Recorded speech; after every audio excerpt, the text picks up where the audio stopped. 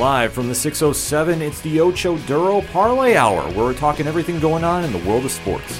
Join in the conversation on social media with the hashtag ODPH, because here we go.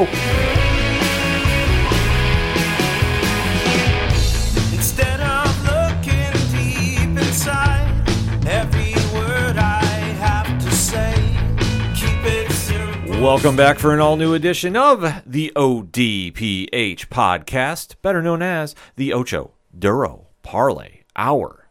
What's happening, everybody? Thank you so much for joining us this week. My name is Ken M. Joining me in studio, as always, you know him. He is the co-host. His name is Padawan J. Hello, hello, hello. Folks, we have a lot to talk about in the land of sports. You are tuned in for the latest edition of the ODPH podcast, and we want to say let's continue that conversation, shall we? So definitely make a point to swing on over to odphpodcast.com. All our social media links are there. You can check out Parlay Points, new complimentary blogs coming up this week. Got a lot of them on schedule, too. The TeePublic store. It's going to be Black Friday as we're releasing this episode, so you know you want to get some ODPH swag. You know we're going to be doing something on there. And all that and so much more is at odphpodcast.com. And always remember to use the hashtag ODPHpod on social media so we can find you and interact. That's how we do it here. Yes. So as we said, we're talking sports. And if it's this time of year around Thanksgiving, and happy Thanksgiving to everybody out there in the ODPH Society. Yeah. We got to talk some NFL. Yeah, we do. We have to recap one of the ugliest weeks in recent memory. It was wild. Absolutely. It's week 11 of the season. Playoffs are kind of slowly creeping in to the discussions for some teams. Are they going to make it? Are they going to break it? We don't know yet, but we have to analyze what went down because it did reveal a couple stories that we can kind of dive into. Mm-hmm. But as we review the week, see, I'm getting so emotional I can't even talk about it. We have to discuss some locks and leaps. So, Pad, why don't you kick us off? Yeah, so we'll start with my lock. I chose the New England Patriots to defeat the Atlanta Falcons because, hey, Atlanta sucks, and New England's pretty good right now. And holy shit, did they ever. Winning by the final score of 25-0. Mac Jones, 22 of 26 for 207 yards passing, 1 touchdown, just 1 interception. Matt Ryan, 19 of 28, 153 yards passing, 0 touchdowns, 2 interceptions. The Patriots are in playoff mode. Mm-hmm.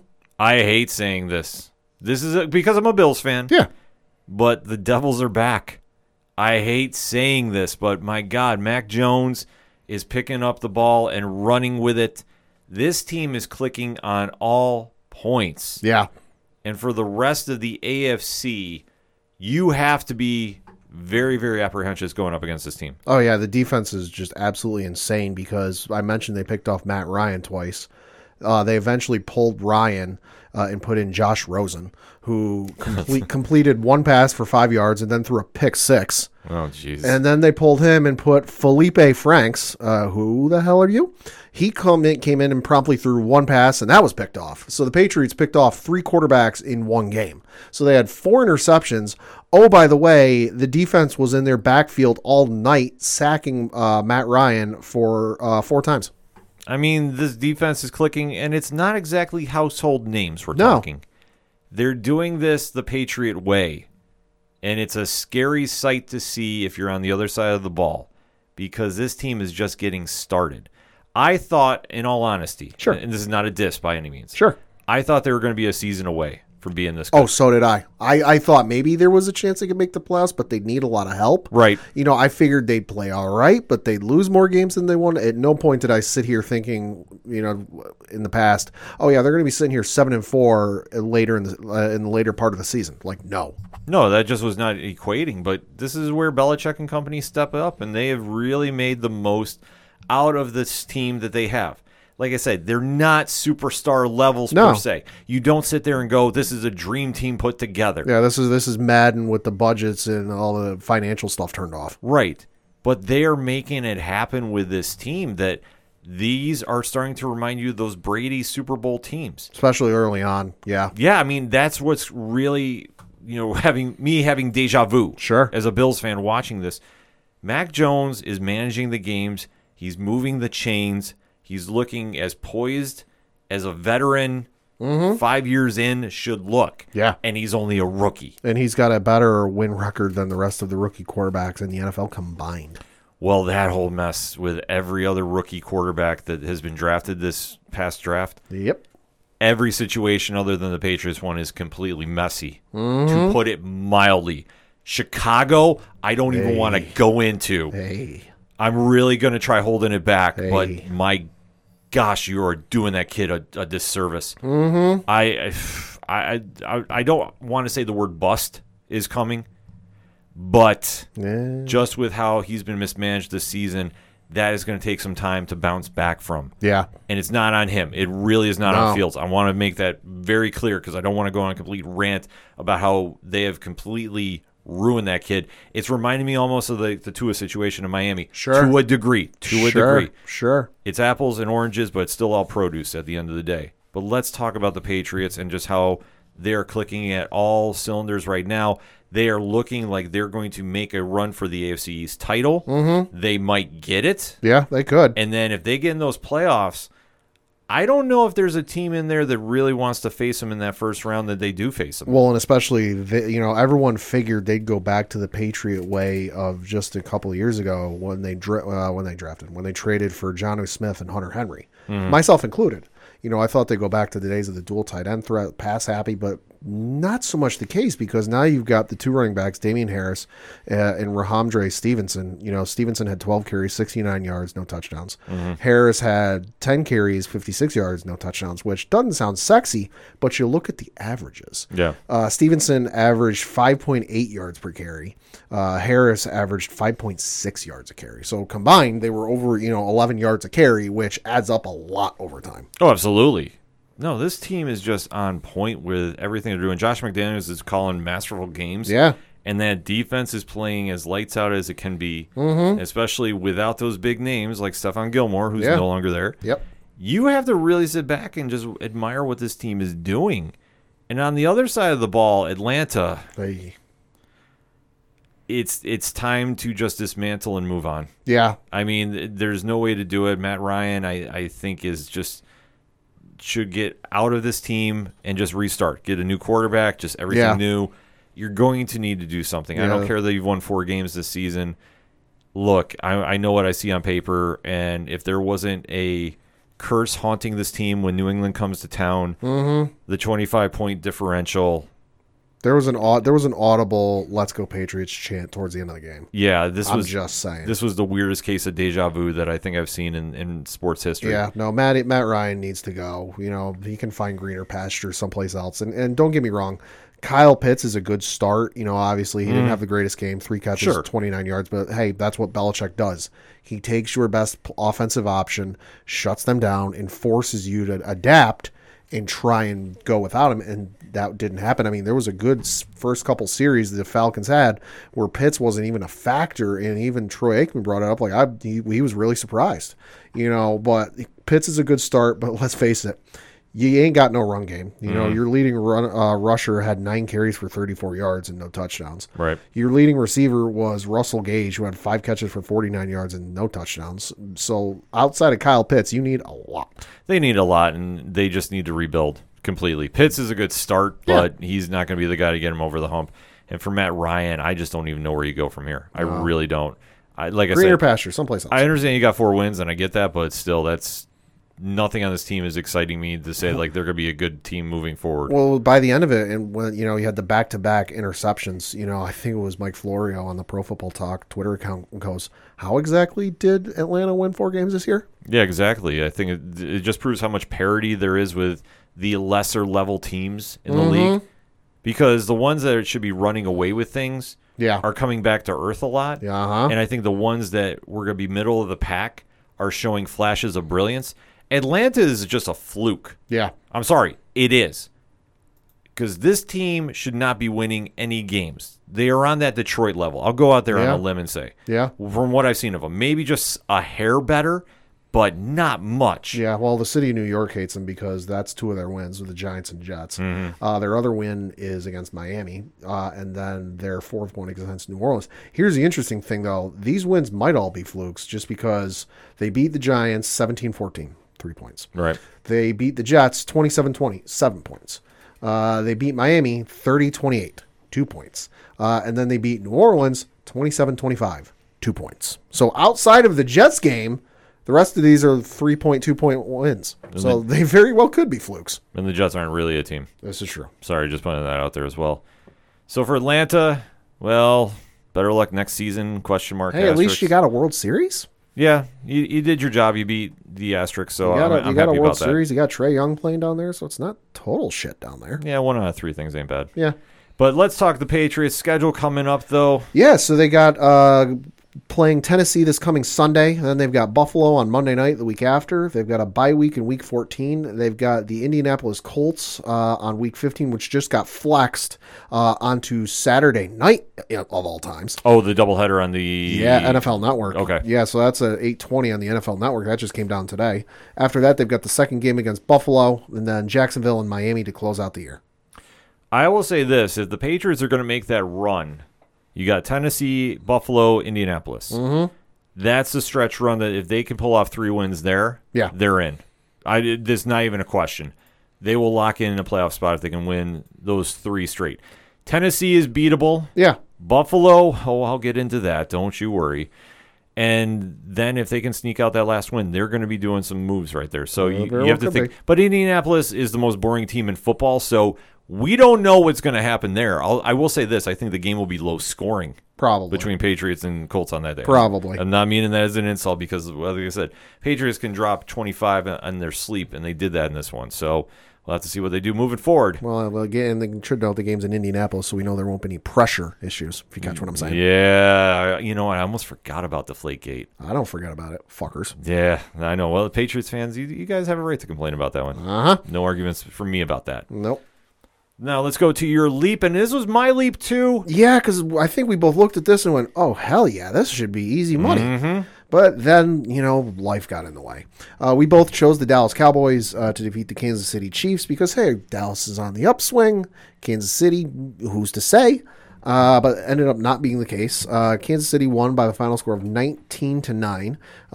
Patrick Mahomes, 23 of 37 for 260 yards passing, no touchdowns, 1 interception. Dak Prescott, 28 of 43 for 216 yards passing, 0 touchdowns, 2 interceptions. For being a high-octane offensive game that we thought this was going to be, Yeah. this was a dud. Well, to be fair, we looked at this one on the schedule and we went, oh, Patty Mahomes with Travis Kelce. Oh, yes. Travis Kelce, Tyreek Hill, we ended up finding out a couple days later that they were getting Clyde's Edward-Helaire back. Mm-hmm. And then on the flip side, you got Dak, Zeke, Amari Cooper, and Michael Gallup, plus, CeeDee Lamb. So high-octane offense. Great, great offensive line.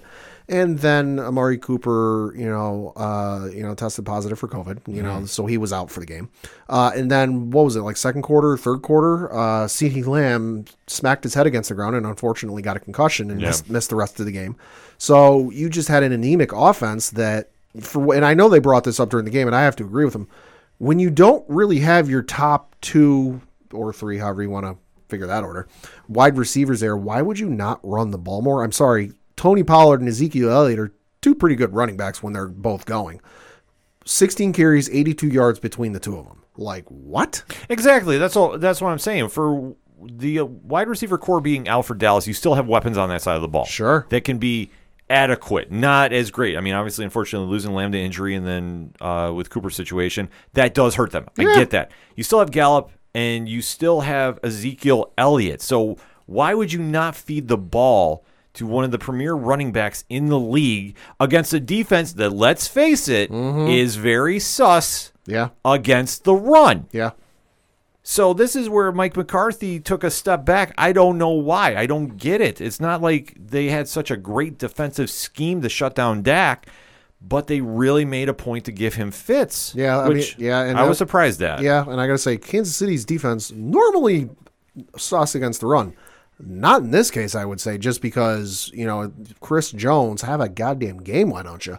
3 sacks on Dak. Yeah. Dak ended up getting sacked 5 times in this game. The Dallas offensive line played atrocious in this one. Uh-huh. But I will say this. Kansas City got the win.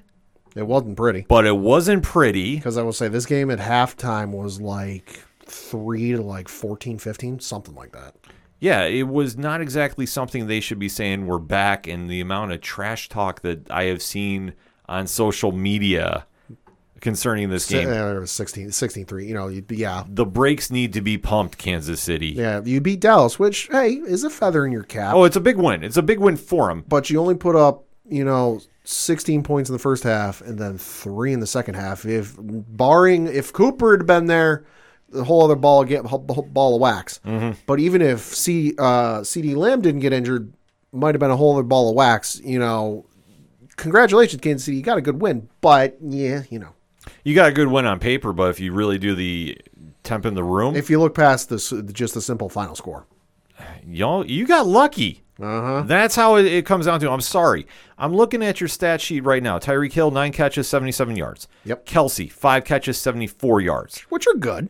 Good, but not for the highly touted Kansas City offense. We're No. back. No. Pencil us in for the Super Bowl. Let's No. go. Patty Mahomes, 260 yards. Okay, not bad. Mm-hmm. And then only 0 touchdowns. Like if he'd have had 3, if he'd had a game like Rodgers did, Yeah. then I'm which by the way made my goddamn fantasy week. If he'd have had a game like Rodgers did, then yeah, Kansas City fucking back. Like look the hell out. But in this case, yeah, Yeah, exactly. You beat a good team, but you didn't dominate them. you beat a good team on an off week. Which let's face it, every team goes through those. Oh, absolutely. So that's why I say for all the social media hype that the Chiefs are back because you beat Dallas. Dallas was wounded. You did what a good team should do, and that's take care of a wounded team Yeah, that's not at full strength. I'm sorry. This is football. This happens. Injuries do go down. So when this happens, we know this is going to be a factor. For Dallas, they could have done a lot better, in my opinion, in certain areas, sure. especially running the ball and just keep running it. That's what they should have done. Yep. But they decided not to. And look what happens. I understand the offensive line was having problems with, giving Dak time to throw. Yeah. But at the same time, you have Elliott in there, and Elliott can do a lot. When they're ganging up on the boxes, when you swing the tight end out. Yeah. Whoever you got out can run 5 yards Yeah. to move the chains and keep the defense honest. Why they didn't do this, again, Mike McCarthy's got some questions to answer. Yeah. Sorry, that's just all it boils down to.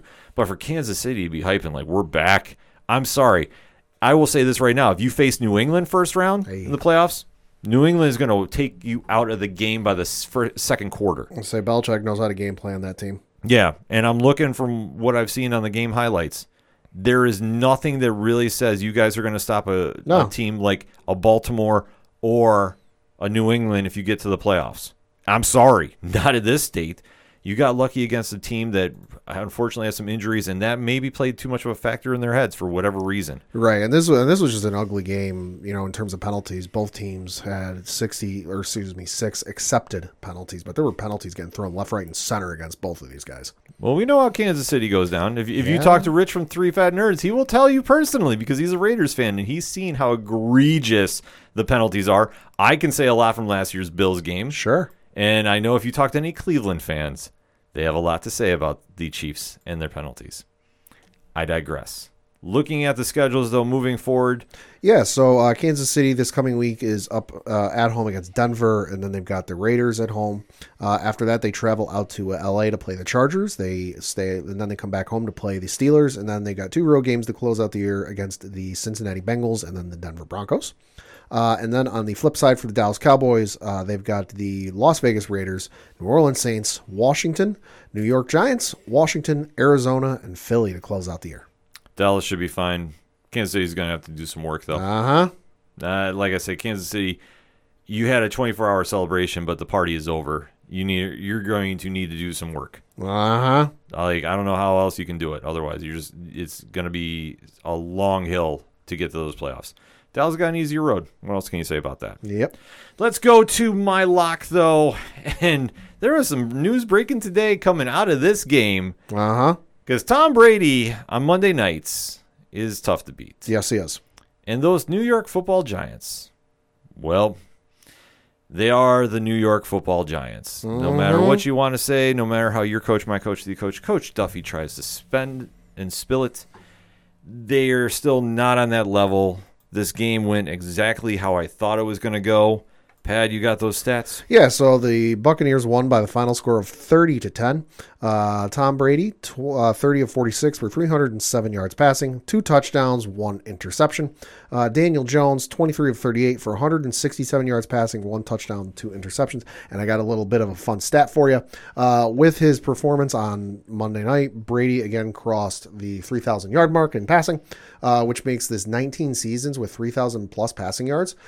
He has thrown for more 3,000-yard seasons more times than Terry Bradshaw, Joe Namath, Johnny Unitas, Sonny Jurgensen, and Troy Aikman combined. That's why he's the GOAT. That's insane. It's insane. It's absolutely crazy what Brady's doing, especially at this age. And then the news came down about the Giants. Jason Garrett's no longer offensive coordinator. Mm-hmm. Freddie Kitchens is taking over? Yes, sir. Straight from Cleveland to the Giants. Straight out of Cleveland. Hey, Giants fans, let me know how you're feeling about that. Yeah. But let's talk about this game. I mean, this one, we can kind of just say it's Tom Brady doing Tom Brady things. Yep. 307-2, that's nothing to sneeze at. That's a normal day at the offense against a bad team. The rest of the team did serviceable, like I say. He spread the ball around, 4 players with more than 5 receptions. Yep. You can't be mad about that. No. Gronk had a good first game back after his series of injuries has kept him out the last couple weeks. Yeah, so it was a good thing to see Gronk back, and if they can get him going for the playoffs, they're going to be another force to be reckoned with. Yeah. I know, unfortunately, if there's one takeaway from this game that was a negative for Tampa Bay, the hype of already saying Tampa Bay versus New England at the Super Bowl was flying through sports media. Yeah, I mean, and I think that's primarily coming through sports media because Yeah. I haven't spoken, because they're like, oh, fans want to see it. Like, I haven't heard anybody say it. Nobody has been talking Hi, I'm about a New it. England fan. I've not said it once. I haven't heard any Buccaneers fans say it. I have damn sure not heard any Patriots fans say it. No. But the fact that I was seeing that posted a couple different places, like, whoa, pump the brakes. Let's get to the playoffs first and see how this matches up. Obviously, right now, without both teams played this weekend, Yeah. I could understand it. Sure. But let's not get too ahead of ourselves here. Brady and company got a lot of work to do to get there. And, I mean, they will have an easier route, I think, if the playoffs do end today. But I also know that you're going to have to deal with the NFC West, too. Yeah, this is true. And that's not any easy opponent when they come across it. The NFC least, well, you never know what Dallas could do on a given day. This is true. They play them good week 1. We got to remember that. Uh-huh. So I kind of have to see how it goes moving forward. And those football Giants. I mean, listen, all you need to know about the New York Giants, and it might be a good thing that their offensive coordinator is gone, hey, I don't wish anybody getting fired. But when I throw you this stat, you might tend to agree. Andrew Thomas, who is listed as their offensive tackle, he was a first-round pick in 2020 out of Georgia. Okay. Caught a touchdown pass last night. It's his first career NFL touchdown pass. He has as many touchdowns this year as their wide receiver Darius Slayton, and he has more touchdown catches, than Kadarius Toney, their first-round draft pick out of Florida this year, and he has more touchdown receptions than Kenny Galladay. Both of them have 0. Well, we have to be honest about this. And I know Coach is not here, and if Coach wants to speak about this on social media, he can. At Coach Duffy11 on Twitter. Daniel Jones is not the guy. No. I'm sorry. He's not. Your offensive line is atrocious. Doesn't matter who you'd have back there. They need to do an overhaul of this offensive lineup top to bottom. Oh, I agree with you, but I also think it's not the greatest look for the offensive coordinator when your offensive tackle has more touchdown catches than your draft pick from this past year. Absolutely. Absolutely. That's like, I don't care if you got, Uncle Rico running quarterback for you. If you got a tackle that's got more catches than your draft pick, you're doing something wrong. Exactly. That's the problem that they have with this team because Garrett always thought that it was like Dallas. I'm sorry, you had one of the greatest offensive lines in Dallas. Bar none. You knew going into the Giants you weren't going to have that. The colors are the same, but the team ain't. No, absolutely. The jersey colors, yeah, you might be, having deja vu, sure. But once you get on the field, it's a different story. Vastly. And how you are not piecing this together, I'm sorry. Daniel Jones, listen, he's got to go somewhere else. Yep. He's not a starter. In my eyes, I'm sorry, I'm just not seeing this. He needs a fresh start. Like we talk about with Tua a lot. Like I say, if they decide to send Daniel Jones maybe to like an Atlanta or something. Sure. he'd have a better shot. That's my early hot take for that. And I know a lot of people thought maybe they reached a little bit because it taken him 6th overall in the 2019 draft. But, I think a lot of people, myself included, I did think they reached a little bit. But I'm like, you know what? These guys in the front office and in the organization know a lot more about football than I do. So maybe there's something there that I just don't know and I just can't see. But we're we're a couple seasons in now, and he just ain't got it. No, he's not. But it's also not his fault to a degree as well. Mm-hmm. Because I'm sorry, if you put Tom Brady behind that offensive line, he'd be knocked on his ass. Yeah. Like, if you put Aaron Rodgers there, he'd be taken down left and right. He'd be running for his life. So you're not doing him a great service with not giving him a line, but even some of the choices that Jones is doing when he's throwing the ball, it's suspect at best. I'm sorry, it is. But he also has happy feet, and I can't blame him. I mean, if you look at the talent they have on this side of the ball, you got Saquon Barkley when he's on the field, because we know he's injury prone. And as a Penn State fan, I got to watch him a lot.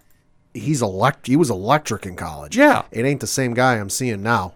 Exactly. That man, Saquon was on kick returns a number of times at Penn State. No, I'm not sitting here saying put him on kick returns and he goes to the Saquon of old. But no, watching Saquon, and go watch Saquon highlights when he was on kick returns, that was electric. I just don't know what it is. It's just he's not the same guy. No, he's not the same guy. I think he's in his head about his injuries. That was something, just from my opinion about that. I think that he's in his own head about his injuries because, let's face it, he's not exactly played a full season, to my knowledge. So, okay, you got one of the best running backs when he's healthy and on the field. Sure, you're there. Your wide receiver core of Tony, Galladay has not really done a lot. No. You got Evan Ingram, who I'm sorry is not a great tight end. You got Kyle Rudolph, who isn't the Kyle Rudolph of old. You're right, but he's serviceable. Yeah. So, that being said, it's not like you don't have enough things to build from, but you're also not getting top-level production from them. No, they got a lot of C-list guys in their receiver core, but they need like a B or an A. Yeah, you got to do something to switch it up. I'm sorry. Tony might be the guy if you give him enough time, but we'll have to wait and see. I mean, this is an area where you're in the New York media, you're not going to have a lot of time. No. And that's something that I think that they made the move about Garrett today. Kitchens, if he works with Daniel Jones, maybe can do something. I mean, obviously he did miracles with Baker. That's true. But like I said, I wouldn't make him a head coach. Keep him as an OC. To whatever you do, do not make him a head coach in New York. No. Oh, my God. You imagine those press conferences? Hey. I'm sorry. Like, just some of those Cleveland days stand out, in my opinion. But we'll have to kind of wait to see what they do. But they got to do some massive overhauling with this Giants team in a hurry. So their season is done. I don't even think we need to mention anything too much about that. No. And then looking at Tampa Bay. Yes, yeah. So Tampa Bay next week is traveling to Indianapolis to play the Colts. After that, they go down to Atlanta to play the Falcons, and then they play Buffalo at home, or they play Buffalo in Tampa Bay. They play the Saints down in Tampa Bay, and then they travel to Carolina to play the Panthers, up to New York to play the Jets. God, that's going to be awful for the Jets. Yeah. And then the last week of the season is them at home against the Carolina Panthers. So they got Carolina back-to-back in December there. Yeah. I mean, those are both winnable games. Possibly depends what you get with Cam Newton, but, Yeah. It's not to say that Tampa Bay doesn't have a lock to get to the playoffs. I think they're going to be in a very good position. I don't know if they're going to be a seeded team or not, but we'll have to kind of wait and see about that. Like, we're talking about like the 1 or 2 seeds. I want to say about that. Sure. But anything is possible with this division. So, like I say, Tom Brady getting ready for playoff mode. He's in his usual habitat right now. So, definitely exciting time for Tampa Bay fans. So, let's take a quick lap around the league since we had the same leap about this. Sure. So, Philadelphia defeated New Orleans 40-29. Philadelphia. Oh, my gosh. I don't even know where to go with this Eagles team. I really don't. Miami defeated the Jets 24-17, but it's Miami. And hey, in other news, water wet. Exactly, this is the Jets. Nothing really to talk about there at home. Washington upset Carolina 27-21. And I will be the first one to address this game. The Buffalo Bills were outright ran out of their own stadium by a historic performance from one Jonathan Taylor. They got dump trucked. Oh, they did, and I have no problem talking about this. Because I watched a little bit of that. I was working on Sunday. I watched a little bit of that game, and I was on my lunch, and when I went back, it was like 14-7. So I'm like, oh, okay, that's not too bad. And then I checked, about an hour and a half later, and I saw the score. I'm like, oh, holy fuck, what the hell happened? This can be summed up very, very easily, and I know in our chat group for Locks and Leaps, Mac East from the We Get Dub podcast, shout out to Mac, pointed out I mentioned this was going to be a problem for the Bills at the pre-show. Sure. For a preseason show. Their run defense is very inconsistent to the level it's bad. Mm-hmm. And I'm saying this as a fan. Sure. We have these flashes of brilliance where we show up and we can slow down a Derrick Henry. Yeah.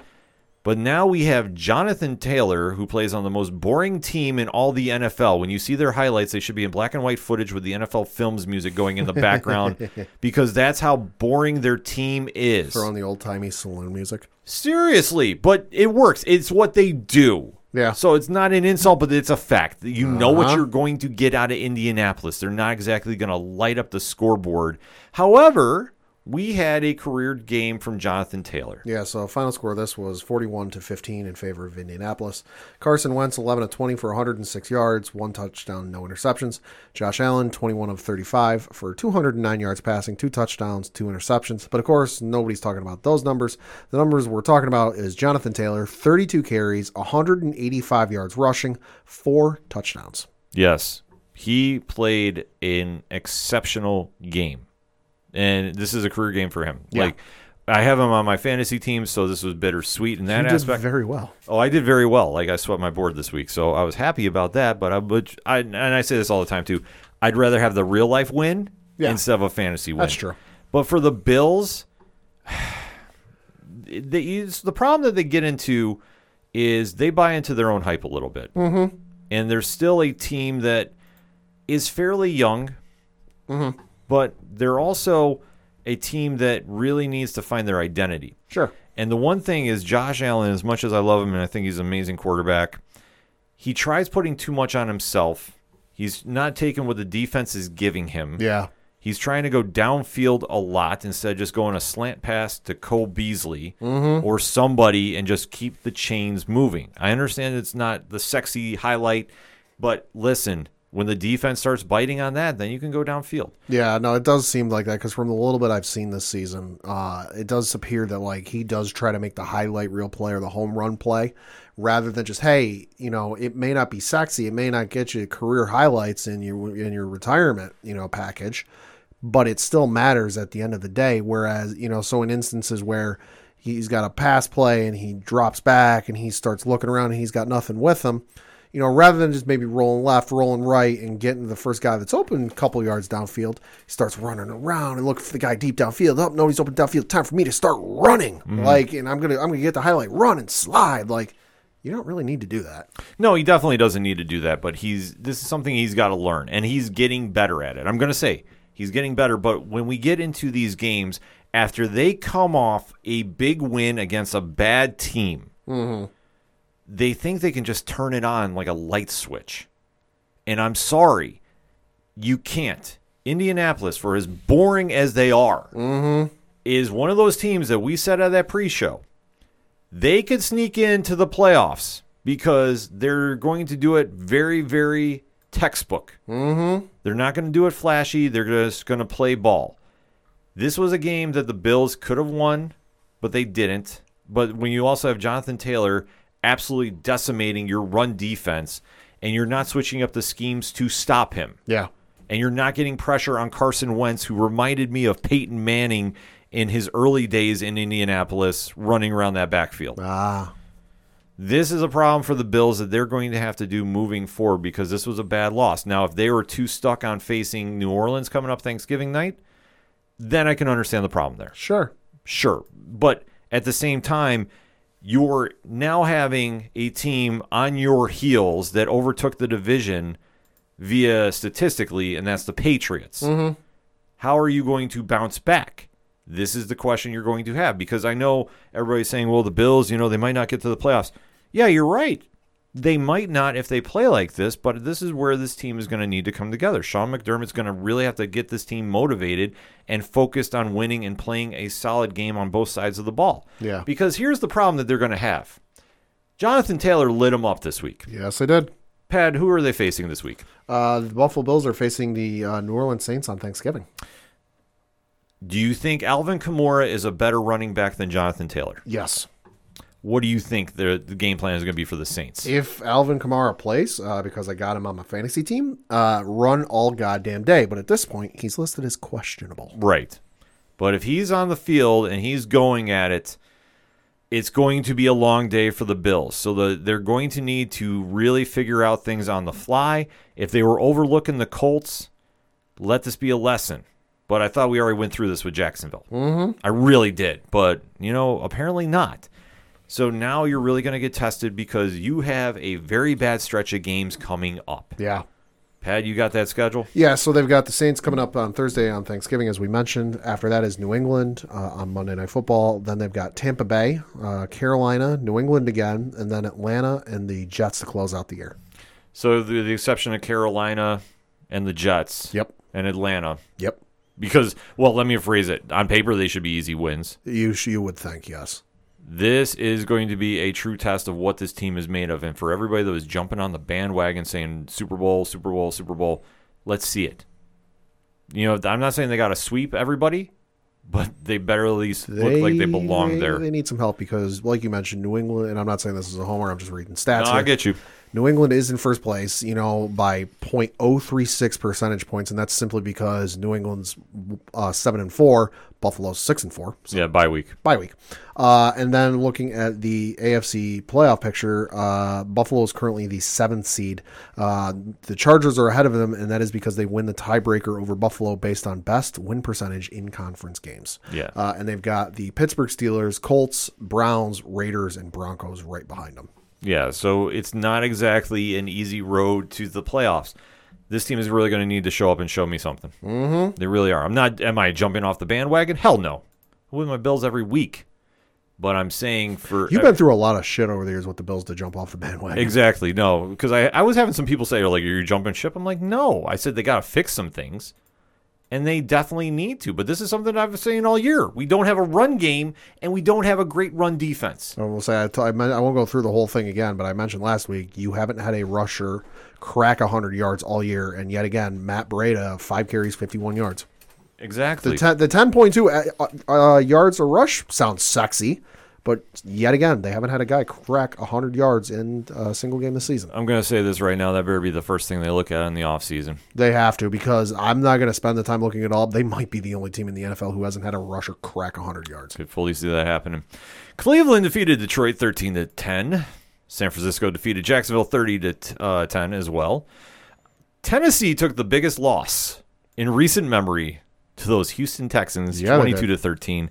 That was a locks and leaps killer for everybody this week. It was a slaughter for that game. I think everybody took Tennessee in our league. I think so. If not, it's damn near close.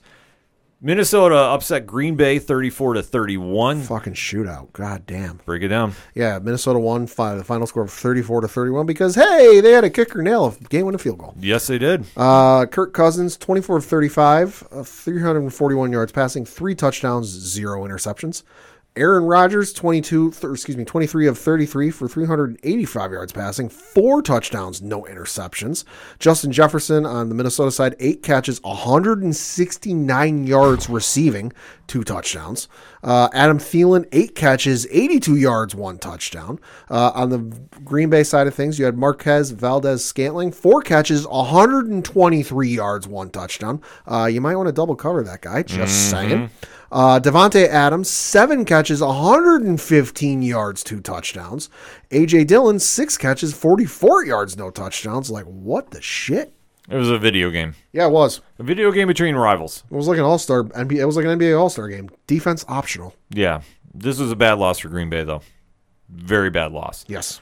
So they definitely need to do some work moving forward. Mm-hmm. And for Minnesota, you beat your rivals. So, their season has not exactly gone the way they would like it to. No, they're sitting in second place at 5-5. Green Bay is obviously in first place at 8-3. And then in the playoff picture, there they are. Minnesota is currently in the 6th seed, ahead of New Orleans and San Francisco. And they are ahead of those teams based on best win percentage in conference games. Yeah, so they might sneak in there. Yeah. But it's not exactly like they're built for a deep run. That's why I said they might win a game if they pull off some shit like they did this past Sunday. Right, but how many times can you go to the well for that magic? That's going to be the question because as many times until Kirk Cousins' arms fall off. yeah, I mean that's what they're going to need to rely on. Cousins going for this long term, which I don't know. No. I'm just saying right now. That's why I said the season has not gone their way because they were built to make a deeper run. Oh yeah. And I mean, right now they're in a good spot, but with the stretch they have coming up, I don't know how they're going to be pulling that off. We'll see. I'm pulling out their schedule just to see how they're doing. Where is it? There they are. They got Frisco, Detroit, Pittsburgh, Chicago, Rams, Green Bay, Chicago. Yeah, they ain't making it. It's a tough run. They're going to need a lot of luck in that one. They got a tough run. Yeah, they do. So wait and see about that. Baltimore defeated Chicago 16-13 in a game that was way closer than it needed to be. Well, Lamar didn't play, so it's understandable. Yeah, I understand, but still, it's Chicago. Yeah. They're already switching up quarterbacks for next week. Yeah. So, even though it's Andy Dalton, Yeah. who's my, one of my favorite quarterbacks of all time, it's still Chicago, just a mess. I don't even know, and if they wind up losing to Detroit, because I believe that's the Thursday game. Yeah, I believe so. I think they'll be making a move at head coach. And I don't doubt Detroit winning that game. We'll see about Lux and Leafs, but I'm just going to say that right now. Cincinnati defeated Las Vegas 32-13. They were putting up a lot of points in that one. Yeah. And Arizona defeated Seattle 23-13 as well. Mm-hmm. And closing out the action was another video game score. The Los Angeles Chargers Goal, Chargers, goal. defeated the Pittsburgh Steelers 41-37. Yeah, 382 and 3 from Justin Herbert, 273 and 3 from Ben Roethlisberger. Like, this had the makings of like a defensive battle because it was 17-10 at halftime. And then the Chargers came out and put up 10 points unanswered in the third quarter. And then Pittsburgh put up 27 in the fourth quarter to the Chargers 14. It's like the defense is just, got stuck in the locker rooms and forgot how to play. It was a video game. I mean, that's the easiest way to describe it, especially, though, for Sunday night. Oh, yeah. I mean, Because I was flipping channels between the pay-per-view and then, the game, and I saw the game at halftime was, like, relatively low. I'm like, oh, okay, that's understandable. And then I saw it by the end, and I'm like, what the shit happened? Yeah. Austin Eckler had an amazing game with 4 touchdowns. That's true. So, like I say, it was a video game, and that's the easiest way to describe it. Bad loss for Pittsburgh, though. Extremely bad loss for them. I don't know about them making the playoffs. I don't know exactly where they're standing right now. But with a tie and a loss like this, things are not exactly in your favor. Yeah, so in the North Division, they are in third place behind Baltimore and Cincinnati. And then in the AFC playoff picture, they're currently in 8th place. Yeah, so it's going to be a tough road for them to pull something The off. tie's going to hurt them. The tie is definitely going to hurt them, and that's going to come back, I think, at the worst possible time, too. Didn't they tied, what was it, either last year or the year prior? Yeah. And it screwed them out of a playoff spot. Yeah, that's the one thing about it. So the NFL, I wonder if they're going to actually take a look at that in the offseason. I think finally. I mean, if they want to, fine. I just say the college football college football overtime thing is fucking absurd. Don't go that route. No, they need to figure something out, though. Like I say, for the ties, it's at the professional level. I don't think that there's a need for ties. I'm sorry. Sure. NHL, we have shootouts. However you want to do it. For Kickoff. Start at the 20-yard line and work your way back. Something. First person to miss loses. Something. You got to do something for that because that's not. Oh, wait, we can't do that. Justin Tucker's a cheat code in that system. Exactly. So the Ravens will be the Ravens. Wait a minute. Ravens are all for it. Yeah, Ravens will be all for it. A lot of action we went over for this past week of the NFL, but we definitely want to interact with you. You heard our takes. Now we want yours, ODPH Society. Hit us up on that hashtag ODPHpod. Week 11 of the NFL. How did your team do and where are they going moving forward? Let's discuss, shall we? We're going to take a quick break. We'll be right back. Have you ever found yourself confused about the current state of the MCU or whatever the hell is happening with the DC universe? Do you often have no idea what the hell the difference is between craft beer and that Bud Ice stuff at the gas station? Well, then look no further. We present to you Hops Geek News. We're yet another geek and beer podcast in an already oversaturated market. All right. We drink and we pretend we know things. More often than not, we don't really know things, but we do talk some really great topics, and we most definitely can drink. We'll deliver you news and then dive into any random topic you might have never knew you actually were passionate about. With lots of fun facts about beer. And from Marvel to DC and Star Wars, and to why Die Hard is most definitely a Christmas movie. Which it is. Basically anything that our spouses are sick of hearing us talk about. Join us on YouTube or anywhere you listen to podcasts. New episodes weekly. Just search Hops News. Coming back for another segment on this edition of the ODPH podcast, and time to talk some wrestling. Wrestling. So this past weekend, the WWE, in my opinion, and I'm sure Pat can echo the statement, had one of its worst PR nightmares go down. It was pretty bad, and it was busy. Yes. They decided to do another round of releases, bringing up the total count to 79, if I'm doing my math right. I believe so, yes. So, Pat, let's go over the latest round of WWE releases. So this came out at like 9:30 on Thursday last week, of all damn days.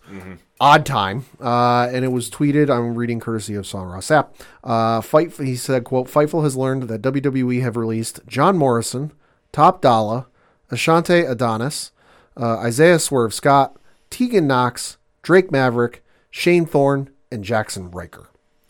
So another round of wrestlers released, and this is definitely not the best look WWE has been doing, because all through this year, they have been doing roster cuts. While they've been doing very well for themselves financially. Yes, they're on pace for their best financial year on record. Yep. So, and yet again, budget cuts was reportedly the listed reason said wrestlers were given when they were contacted. You're right. So that being said, Pat, what is your initial reaction here? I'm definitely shocked, especially because I was not expecting more. I figured there might be, and I hate seeing anyone lose their job, but I figured there might be more later in the year, just not so soon, because we just had some a week ago or the week prior, and especially not at like 9:30 on a Thursday. That was random as all hell, and it was definitely shocking. See, if they had done this group with the group that they just did a couple weeks ago, I might have been better with it per se. Like, I agree with you. I don't like seeing anybody lose their job. Yeah. I think this is horrible. I think the fact that WWE, with being as financially sound as they've been and trimming all this dead fat, I get it's a business decision, but it's still a bad look. Oh, and especially when, the holiday season is like a month away. Exactly. And I'm sure there's no compete clauses for those wrestlers that were released, which even sucks more. Yeah. The fact that you're going to die them working during the holidays. It just does not sit well with me as a fan. Mm-hmm. But looking at the group that was released this go around, the one that jumps out at me with like neon lights is Hit Row. Sure. Hit Row has been on fire in NXT. They were called up number 3 pick for the SmackDown brand overall during the WWE draft. Yep. They made their debut on a SmackDown against Enhancement Talent, slowly getting over with the crowd because they'd only been in front of a live crowd, I want to say, twice since on the main roster. That we know of, yeah. Not counting any like house show stuff, yeah. Correct, and they've been doing a lot of backstage work. So we knew when BFAB was released from the group 2 weeks prior, I believe. Yep. Something was not right. But we figured, okay, well, the rest of Hit Row is there. We'll kind of see what it shakes out. Yep. Now we see the rest of the group has been released. And I guess I look at this and say, why did we waste the time bringing them up, hyping them up, only to cut them loose? Mm-hmm. Was their debut that bad that Vince and company thought they're not going to make any money for us? I don't think so. I saw the match. It wasn't the greatest, but then again, it's Enhancement Talent. Sure. It's not exactly going to light the world on fire. Sure. And, I mean, the only thing I can think of is, there's been a lot of reports since they released, all these wrestlers were released, and especially a lot surrounding Hit Row, because they are, of no disrespect to the other wrestlers mentioned, but they are the most shocking of the group. As you mentioned, they were drafted number 3, a month ago. So there have been a lot of reports, and one of those was, planned. I think Top Dollar even mentioned this, like, plans changed because they were scheduled for one thing, and then that changed, and then it was another thing, and that changed, and that changed. The only thing I can think of, and this is just pure 100% speculation, and, on my part, I haven't read anything, nobody's told me anything, but this is just me kind of thinking and reading tea leaves. One of the things Rich always says on 607 TWS is that, with a lot of these wrestlers that were released, there was always somebody waiting in the wings. Mm-hmm. That, Braun was shocking, but then you look at, they had Omos, is one example I can give. The rumor we heard for a lot of time was that they were going to split up Street Profits, that they were going to give them their own singles run. The only thing I can think of is that plans changed for them that the creative and Vince decided, you know what? Things are going real well for Street Profits. We like them together as a group. They're doing great things. We need tag teams in our division. Let's face it. You know, so they decided to keep Street Profits around. The debut of Hit Row might not have gone to the way Vince liked it, or he might not think, you know what, this isn't going to work. And we've already got Street Profits, because while they are different in terms of like rap group, street smart, you know, type of group, they are still kind of the same group. You know, so I'm thinking maybe it was just a case of the plans with Street Profits changed. Vince didn't really necessarily like the way Hit Row debuted and didn't think there was going to be anything for them. And hey, we've already got Street Profits. Why do we need to keep Hit Row around? It's a tough question because you don't really know what Vince is seeing and he's thinking these days. The only person who knows is Vince. Exactly. And Vince's circle of advisors, quote unquote. So it's very tough to see. For Hit Row, though, they were somebody that was different. They were somebody that was fresh. They were somebody that had star potential written all over them. Sure. I mean, Top Dollar had been doing a lot of things on social media that was drawing them very, very good attention.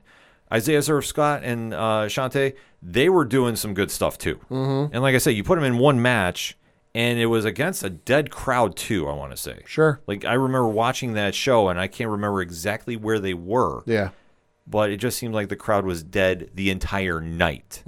It wasn't like they debuted in New York or Chicago or a wrestling town. You know, it's when you go to some of those smaller, big market cities. Sure, it doesn't translate. Sure. So I think it was a disservice if you're basing it off that. But it's like I say, it's tough to see where Vince is going because his last round that he released wrestlers was November 4th. It's now been 2 weeks since. And we're still doing more cuts. Now, some of them I do understand. Jackson Riker, I thought, was on the chopping block for a long time. The fact that he was still on the roster, I'll be honest, surprised me. And, you know, that's no disrespect to Jackson Riker, but given the circumstances surrounding his personal life and his views and social media posts, I was surprised he stayed as long as he did. I was surprised, too, because they got rid of the other two Forgotten Sons, so I figured he would go with them because they usually try breaking everybody up together. So that one was a little surprising. Well, it wasn't surprising to me. I was still more surprised he made it through all these cuts. I was surprised it took this long. Yeah. Shane Thorne is another one, too, that the legend of Slapjack, never forget. It kind of got lost in the shuffle, obviously, when his tag team partner left. They've been really trying to find him a spot, and it just didn't work out in his situation. They just, ever since they split up Retribution, they didn't know what to do with him, so I saw that comment. That didn't surprise me. Yeah, I'm not too shocked at that one. No. Tegan Knox has had a history of injury issues. Yeah, Tegan Knox, that was the one. That was the second one to me that because Top Dollar, it sucks, but I never was big on them, so it was kind of on them. Tegan Knox, though, was the second one for me on this list that I was like, oh, that kind of sucks, because I like Tegan Knox. She's a great wrestler, but like you said, she's injury prone. She's torn her ACL like, 2 or 3 times? Yeah, it's been something up there. It's crazy. When I read that, I'm like, okay, it sucks, but I can understand that. Yeah, Drake Maverick, we haven't seen a lot of.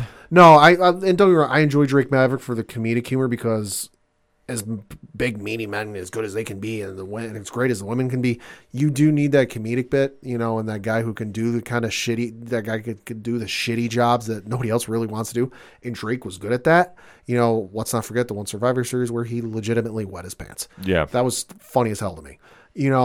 But like you said, he hadn't really, outside of the 24/7 title thing, the last couple months, he hasn't really been doing much. So I understand it. I know when they separated from Killian Dane, when they released Dane, I knew it was kind of like, all right, where are we going to go from here? It just is kind of puzzling because when he was initially released in 2020, I believe, something like that, yeah, he was brought back almost immediately. He made that very big, passionate plea. Well, not for his job, but he was just very emotional about leaving. Well, and they had the storyline on NXT where he wrestled a tournament or something to win his job back. Yeah, and they wound up actually giving him a contract at the end of it. So to see him released now was very saddening to me. Yeah. But I will say this. He did release a video that I think anybody who gets released from a WWE, an AEW, should watch. Yeah. Because he hits it right on the head. And he is just reminding himself why he got into this. And this is one door closing. And there's another one opening. And this is not the end. And right now, too, before we get to John Morrison, anybody who gets released right now should realize of how big the independent scene is going right now. Going real well.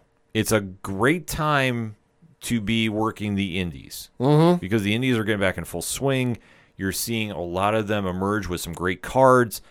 It's a booming time, and I think if anybody should be looked at for how they're handling getting released, look at a Drew McIntyre. Yeah. Look at an AJ Styles. Look at a Cody Rhodes per se. Pre-AEW. Right.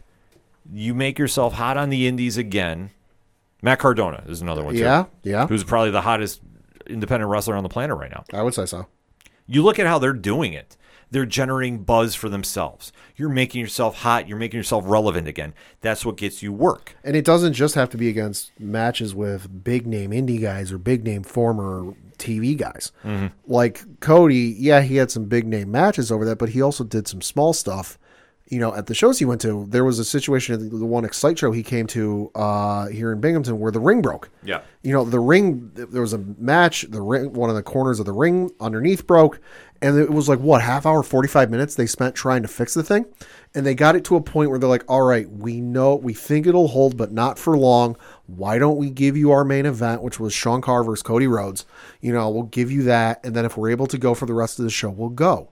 So they put the Cody Sean Carr match on then, and then, you know, Cody, you know, by the end of the night was like, hey, listen, don't tell my wife, but I know you guys had an issue with your ring, and I want to help you out. My fee for tonight is going to go to you guys to help fix the ring. Yeah. Which does a lot for your buzz online, because all of a sudden there were like a couple hundred people in that building that night that all went, hey, Cody's a good guy, telling people in town, online, and that helps build your buzz. Yeah, no, that's the thing that you should be doing is just work the indies and make yourself relevant. When you do that and you can generate that buzz, the doors will open for you for the big majors if that's where you want to go. But that's going to be a decision they're going to have to make up. Mm-hmm. So that being said, Drake, I think, hit it right on the head with his video. I think everybody should check it out on his Twitter. I think it's amazing. But the last release, though... This sucks. Absolutely did suck. This is the one that kind of disappointed me the most, and that was John Morrison. Just because I didn't get to watch John Morrison from his initial run with WWE, just because it was before I watched. Loved what he was doing. I thought he was making chicken salad out of chicken you-know-what. You know, and I was, once they released his wife, Taya Valkyrie, I was bummed about that because I wanted to see them together on the main roster. But it just sucks to see John go just because, especially his run with The Miz was just amazing. Yeah, unfortunately, you didn't get to see him their first go-around. Yeah. And that was epic. And John has always been a guy that can jump in any situation. Mm-hmm. He's always entertaining. He can always do something. Him and Taya, wherever they go, is always must-watch TV. Mm-hmm. And the question now becomes, where do they go from here? Like, where does everybody go? So let's do a little speculating. We didn't get a chance to do this on 607 TWS last night, which you can find in podcast form right now. Just search out 607 TWS. Sure. So, Pat, where do you think everybody's winding up here? I think, obviously, Hit Row is going to end up somewhere together as a crew. Mm-hmm. I'm going to say probably Impact, just because I think there's way too many groups on AEW right now. I'm going to say Maverick will, because Maverick's been on TNA Impact before, right? Yes. I think he'll probably end up over there. Shane Thorne, I think, will end up over at AEW. And then Morrison might go AEW. Just because that's kind of like unexplored territory. Because he's done Impact. Mm-hmm. He's done pretty much every other major federation, I think, under the sun. Yeah, that's Morrison and Valkyrie, I think, are going to be a package deal wherever they go. I don't know where they wind up, to be honest. I could see them going back to Impact. I can see that, too, yeah. I think that might be the smart move right now. AEW is kind of tricky because it's so saturated right now. Mm-hmm. And whatever they're going to be getting from Ring of Honor 2, right, allegedly, you just got to think that that's got to be in play as well. There's a lot of talent that they could go sign. It's just a matter of how many roster spots you have. Mm-hmm. And that's the big factor. Do I think they would be smart to sign Morrison and Valkyrie? Absolutely. Oh, anybody would. I think you would. In fact, Taya Valkyrie in that women's division would be absolute money. Yeah. That is somebody that they could desperately need. So I could see that maybe. I think Impact is the way to go, though. Sure. So I'm going to say they wind up in Impact. Top Dollar, Swerve, and Adonis, I'm actually going to say AEW. Okay. And I don't know how this will shake up with the Acclaimed, but I could also see them also fitting in there as well. Like, I think Hit Row is absolute money right now. Weren't they beefing on social media between the two of them? Well, they were trying to defend Tony. Right. The Acclaim, because Matt Caster does Right. the rap gimmick too. Right. I mean, there's your work, and if they sign AEW, like, hey, we heard you talking shit about us, we showed up. Yeah, but the only question would be like moving forward, somebody Sure. can't do the same intro. I mean, Oh, because that's the only problem you have with AEW. So I'm not saying that you would see like Max Caster get repackaged or something in that variation, but Yeah. I think that might be the only place that might be the kind of the X factor what they do. But I think that'd be huge on AEW. Like I really think that they could thrive there. But I think their safe bet is I would go around the indies. I would really go around the indies, Game Changer Wrestling. Yeah. Work the circuit right now, make some real buzz, and then kind of see how everything plays out. Because I could also see them getting re-signed by WWE Sure. down the road. But I think that that's kind of the big question mark of WWE having buyer's remorse, letting them go. Yeah. I just think there's a lot of that going on. Tegan Knox, I don't know. Tegan Knox, I think, will work the indies. I think indies will be a place Indies for will her. be a smart move. Especially just, I hate saying it with the injuries. Yeah. That's the only thing that is just the Yeah. biggest asterisk by her. Drake Maverick, I think it will be around the indies, but if he goes to Impact, I think wherever he goes, he's going to get over. Like, that's how good he is. Oh, yeah. So we'll have to wait and see what happens with him. Shane Thorne, New Japan, he's going to reunite with his tag team partner from TM61. Oh, okay. But it's the Mighty Don't Kneel. Like, that was their original indie name. That's going to happen, I believe. New Japan US branch. Oh, gotcha. They're on. So I see that being the perfect landing spot for him. And Jackson Riker, I don't know. Yeah. I There's a lot of baggage with that one. He's done Impact. I don't know if they would want to go there again. I don't know. With him is going to be kind of the biggest question mark with that moving forward. But definitely be interested to see. And like we talked about on 607 TWS as well, because I know we went real in depth about this on yesterday's stream. I'm very curious to hear what Triple H is going to say about this when it's all said and done. Because I know that he's been very quiet, obviously dealing with some issues outside of wrestling. Medical. So we'll kind of have to wait to see how that all shakes up with him. So definitely wishing everybody good luck in the future endeavors. Yes. And then we gave a very, very definitive take about our feelings about WWE on 607 TWS. So I don't want to rehash too much, but if you want to hear what Rich and I thought about the current situation and about streaming moving forward with them for the live reactions, definitely make sure you're listening to 607 TWS for that explanation, because we can't do it better than just say and hear the audio for the first time. But there was also more WWE news going on that I know Pad caught the event. Yes. So we are going to talk about some Survivor Series going on. Yeah, so Survivor Series obviously took place on Sunday from the Barclays Center in Brooklyn. This is the Thanksgiving week tradition for the WWE that airs every year. And this card was okay. You know, not their worst ever, but not their best ever. I'm going to go through some of the matches. On the pre-show, you had Damian Priest, the United States champion, take on Shinsuke Nakamura, the Intercontinental champion. And Damian Priest won via disqualification in 9 minutes and 25 seconds. So what happened with this is obviously Shinsuke came out with Rick Boogs. And you had that match going on, and Boogs was doing Boogs things, playing his guitar. At one point, Priest looked at him and said, don't you, because Priest has had this nasty streak, I guess, the last couple of weeks on Raw, and he looked at Boogs and says, quit playing that guitar or you're going to regret it. Boogs played the guitar one more time, so Priest went over there, smacked him with the guitar, and then he went and hit Shinsuke, and that caused the disqualification. So, hey, don't care. Yeah, I mean, I know they've been trying to do some things with Damian Priest and slowly start turning him a little heel. Yeah. So this is a good way to do it because Boogs is so over with the live crowd. Yeah. Makes sense. And then the main card started, and they opened with Becky Lynch versus Charlotte Flair. Shocked about this. So was I, because there were rumors that it was going to close the show, but they decided to open with it. Yeah, you know what? I think it would have been the smarter move to close with it, or at least make it the midway point. Yeah. Because there was so much drama going on between these two. I mean, obviously, since Charlotte's throwing of the belt down and kind of that work shoot area that everybody's still kind of questioning what was real and what was not concerning that moment, because there's been rumors getting tossed around about Charlotte being a problem to work with backstage, allegedly. I think it started as a shoot, but I don't think it is now. I mean, it's tough to say, but it goes to show about how professional these two performers were, because they had a great match from what I was hearing. Yeah, no, it was a great match. So Becky ended up winning via pinfall, winning in 18 minutes and 15 seconds. And I know people are calling it, Montreal Screwjob. I know Common Man said, Charlotte's AEW bound. Listen, Becky didn't do anything differently than what Charlotte would have done. No, I mean, that's the thing about it, too. I think Charlotte has become a very polarizing figure amongst wrestling social media. So her contract and her status is always going to be up in debate, I think, until we really get something concrete. Yeah. I mean, the match was good. Becky came out. I know some people were comparing it to Britney Spears from the one of her earlier music videos. I'm sorry, between her and then Charlotte Flair, they were Wanda and Agatha Harkness from WandaVision. You cannot tell me otherwise. Yeah, no, Becky looked like Scarlet Witch. She looked like Scarlet Witch. Charlotte looked like Agatha Harkness. That was nuts. But the match wasn't as hard hitting as I thought it'd be, with as much hype it was going into. They hate each other. They can't stand each other. They want to kill each other, so to speak.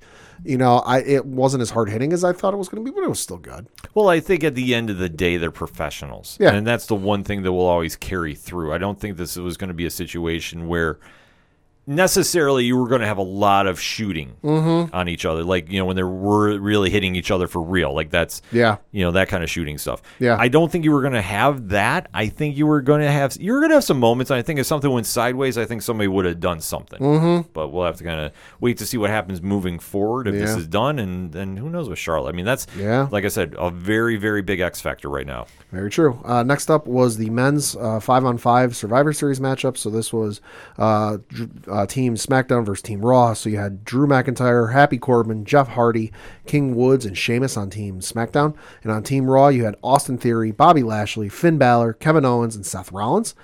This match lasted 29 minutes and 56 seconds. With Team Raw emerging victorious. Match was okay. I mean, it was your typical Survivor Series matchup. One team would go down a man and the other team would pounce on him, and then the other team, and back and forth. It did get very interesting at the start, though, because Seth Rollins, being the self-promoted captain, wanted to start the match, and he was already drawing some attention to what he did last year, where he knelt in the ring and took the bro kick from Sheamus, and said, in a social media post, listen, everyone in that photo, because somebody posted a photo of it, he goes, listen, everyone in that photo is flourishing because of what I did last year. So there was some speculation he might pull that stunt again.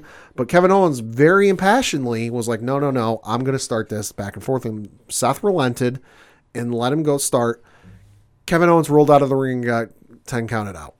Walked up the ramp, walked to the back, which I know the AEW fans were loving left, right, and center, given the speculation with where Kevin Owens is going once his contract is up. But outside of that, the match was what it was. Raw emerged victorious, with Seth Rollins being the sole survivor. See, the problem I have with this match is we're in a day and age now where the brand split just doesn't have as much gravity. No. And it's a nice, little garnish to the plate, but it's not the full meal. Yeah. That's the problem I have with this, that I don't really feel like anybody is really fighting for the sake of Raw or the sake of SmackDown. It's just kind of like, it is what it is. We just got everybody together. Let's do something, which I really think takes away from the original Survivor Series, mantra, which they used to put teams together that had storylines. And then when they'd have all the teams at the end of the night, the sole survivors would go back and have a great match at the end of the night to close out the show. Like, I miss that point. I think right now with how they have it set up, it's just there's no real sizzle to it.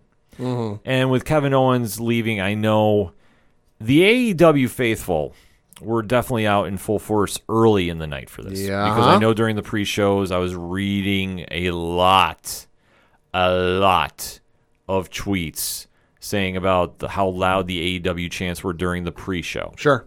And then with Kevin Owens, who arguably is going to be the next big name to watch when his contract is up with WWE, I know him leaving with its storyline purpose-based, but everybody was running with it that was AEW. Right. I think everybody just kind of needs to pump the brakes right now. Yeah.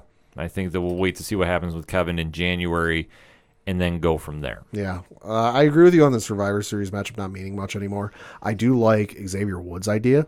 He said, quote, I believe it was a series of tweets. He said, Survivor Series, 5-on-5, Raw versus SmackDown. What a joyous occasion. But what are we fighting for? What I proclaim, your king proclaims that the losing team, Raw, obviously, should have a 5-way elimination match fighting for spots 1 through 5 in next year's Royal Rumble. SmackDown, The winning team would do the same, but we'd be fighting for spots 26 through 30. That's a great idea. If you guys are down, hit me up. Let me know. If not, it's cool. We can do bragging rights like usual. Whatever. Roman sucks. Deuces. I love that idea. That's a great idea. Because like that, then all of a sudden, the Survivor Series matchup matters for something because you have a men's and you have a women's Survivor Series matchup, and you also have a men's and a women's Royal Rumble match. Yeah, no, I agree with you. No, that makes a lot more sense to do than what they're doing. 'Cause, I mean, that's the one thing about it takes away from the brands because nobody cares about the brands. No, It's like, well, I mean, let's face it. I don't think there's been a Survivor Series matchup that mattered outside of the first one with the women and then the first one of the brand split. Those kind of were kind of, oh, yeah, hey, cool. But like for me, I haven't had a Survivor Series matchup that I was like excited for since this Team Cena versus Team Authority. yeah, I was gonna say that was the last one that really had something behind it. Like that was the one I was really amped up for, but like it was obviously cool to see the first brand split one and the first women Royal Survivor Series matchup, but like the last one that had some gravity to it was Team Cena versus Team Authority. But no, yeah, like I'm going to mention again, this match ran 29 minutes and 56 seconds and ended up being longer if you count the entrances because they decided to give entrances complete with music for every one of the participants. See, yeah, you So can't do Theory, Lashley, Balor, Owens, Rollins, McIntyre, Corbin, Hardy, Woods, and Sheamus all got their entrances. that. Should have been team captain. Everybody just walks out. Complete with, the augmented reality shit you see with some of them. That's a Keep buzzkill. keep that in mind because it's going to come back to bite him in the ass later in the night. Okay.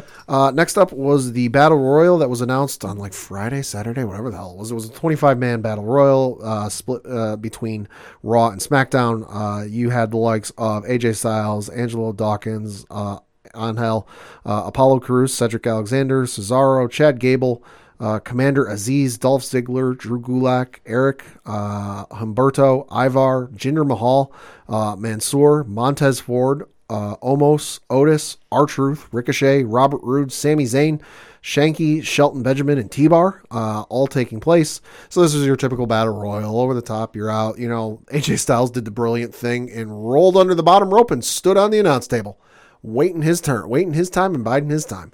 Didn't matter because at the end of the night, Omos emerged victorious. Match was, it was a battle royal. It was a piss break.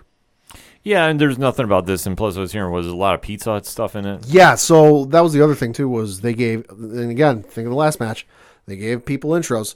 Typically, Battle Royale, you just start in the ring. You might have a couple entrances, but no, they decided to give AJ and Omos their entrance. They decided to give the Street Profits their entrance and Ricochet his entrance. The Street Profits got their entrance because they were sponsored. There was a Pizza Hut sponsorship, and I guess they were sponsored by Pizza Hut or something. They came out with pizzas from Pizza Hut and were throwing them in the crowd, which was funny. But yeah, you see on top of the 10 intros you had the 4 more intros for this match. This match went 40 minutes 45 seconds, by the way, and like I said, almost emerged victorious.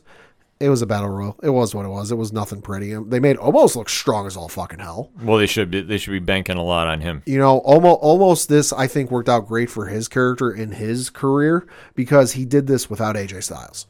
Okay. AJ was in the ring and AJ helped for a bit, but AJ was ultimately eliminated, So almost did a lot of this on his own. He ended up eliminating almost, it was like 8, 9, or 10 guys. It was something crazy. After that, you had the matchup between the 2 tag team champions. So this was the Usos taking on RK Bro. And RK Bro emerged victorious via pinfall in 14 minutes and 50 seconds. I mean, outside of the absolutely fucking insane RKO Randy went to hit on whichever Uso brother it was, which has got to be in top 5 all-time RKOs I've ever seen. The rest of this match was forgettable. I'll be honest. But no, if you can find the highlight of Randy Orton hitting that RKO, fucking insane because one of the Usos went to hit a frog splash, or some sort of flying maneuver off the corner, off the rope, or whatever the hell it was, and Randy Orton caught him in midair. It came literally out of picture frame, out of nowhere, RKO, pin count, over.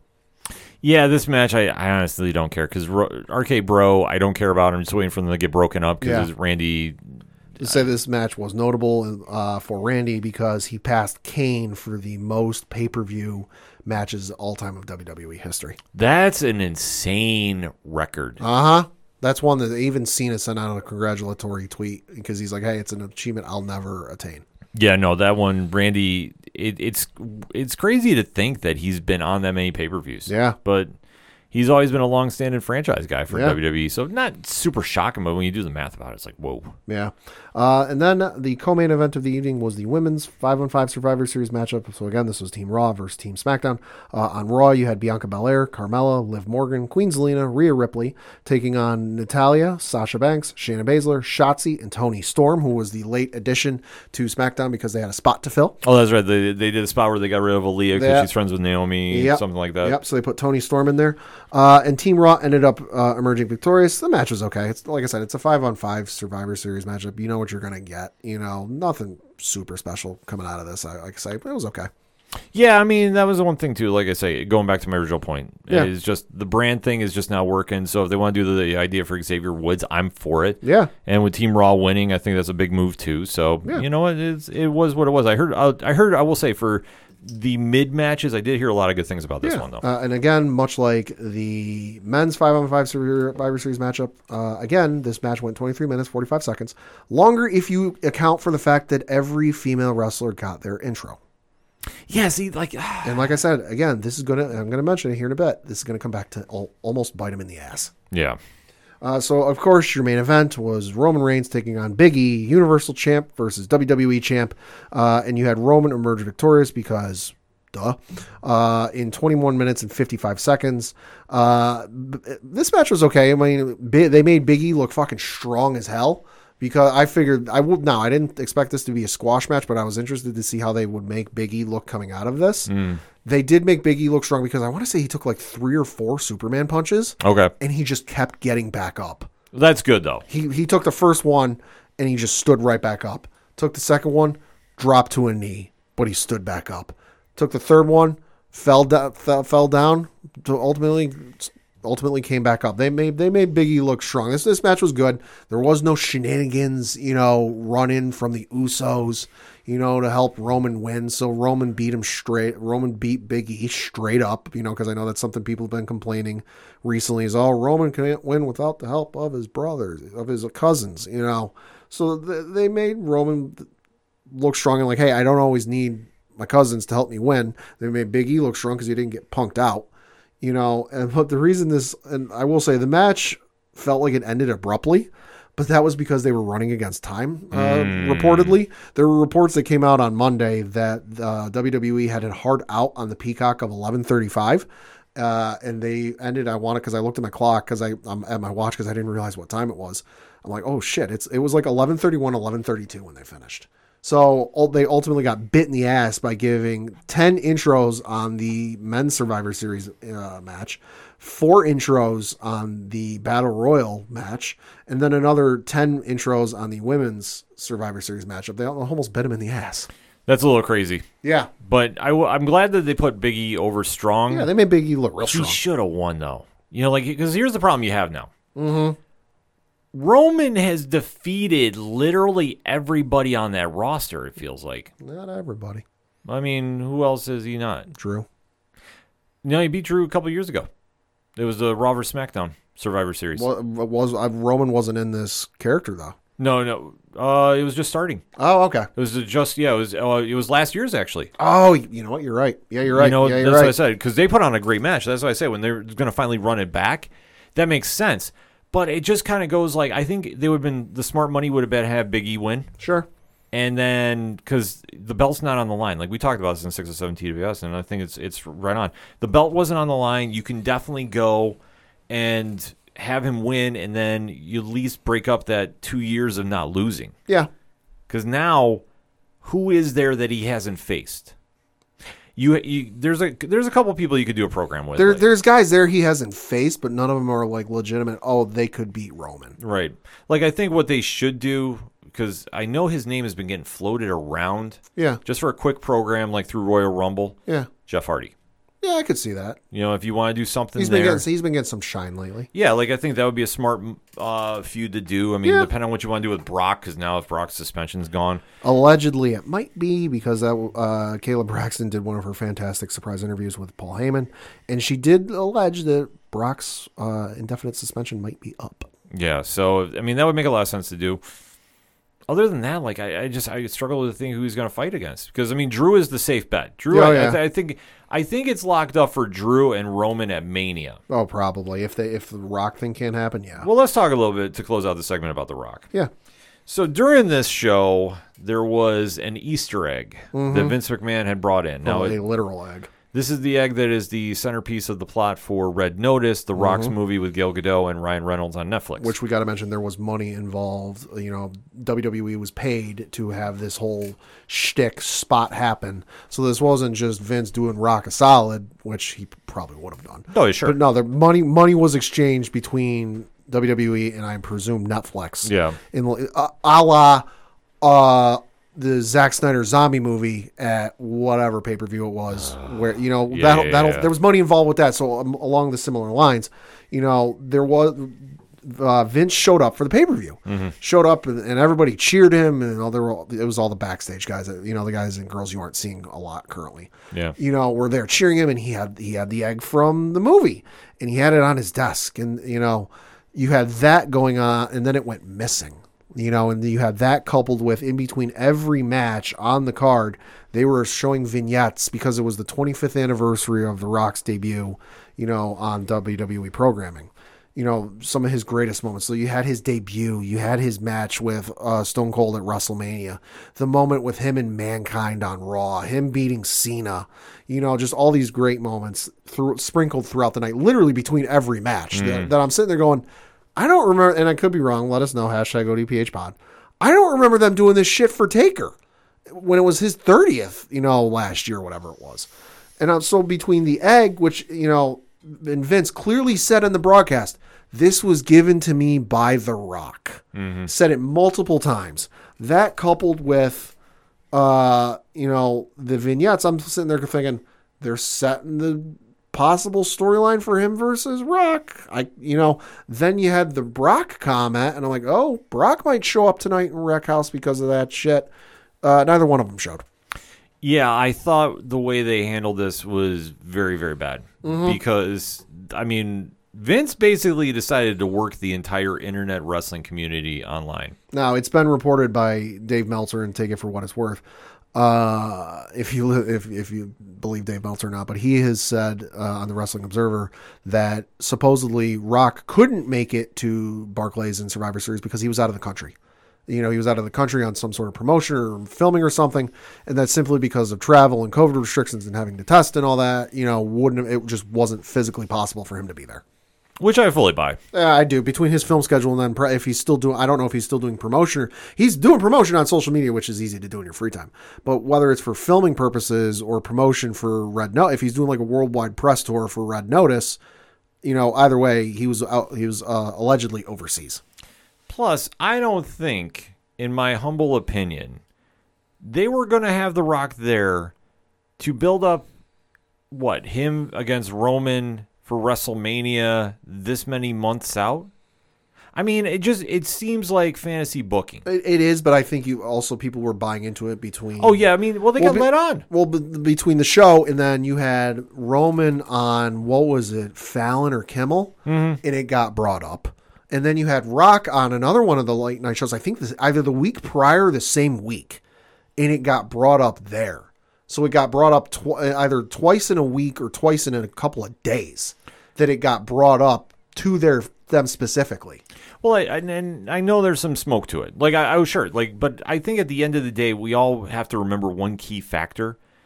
Do we remember the last time he wrestled? Yeah. New York. Yeah. John Cena. Yeah. What happened? He tore something. I forget what. Tore his spleen. Yeah. And he had put, I believe the movie was Hercules. Yeah, it was a Hercules. On the shelf. So there is a little bit of a clause that says he can't do wrestling. And now, unless he gets some of that waived by his studios, and that's a whole thing above my pay grade. Yeah. I don't think he was going to be coming back. Like, I think he wants to do it. I think because he's been asking, he'd love to have. I think he's even said he would like to have one more match. You know, and I know he said he's like to wrestle Roman because I think, hey, family, cousins, and I think he wants to give Roman the rub and elevate Roman a little bit. I also think he wants to pay Roman back a little bit for what happened at the Royal Rumble in 2015, 2016 or whatever it was, when Roman won that one and went on to main event WrestleMania 31.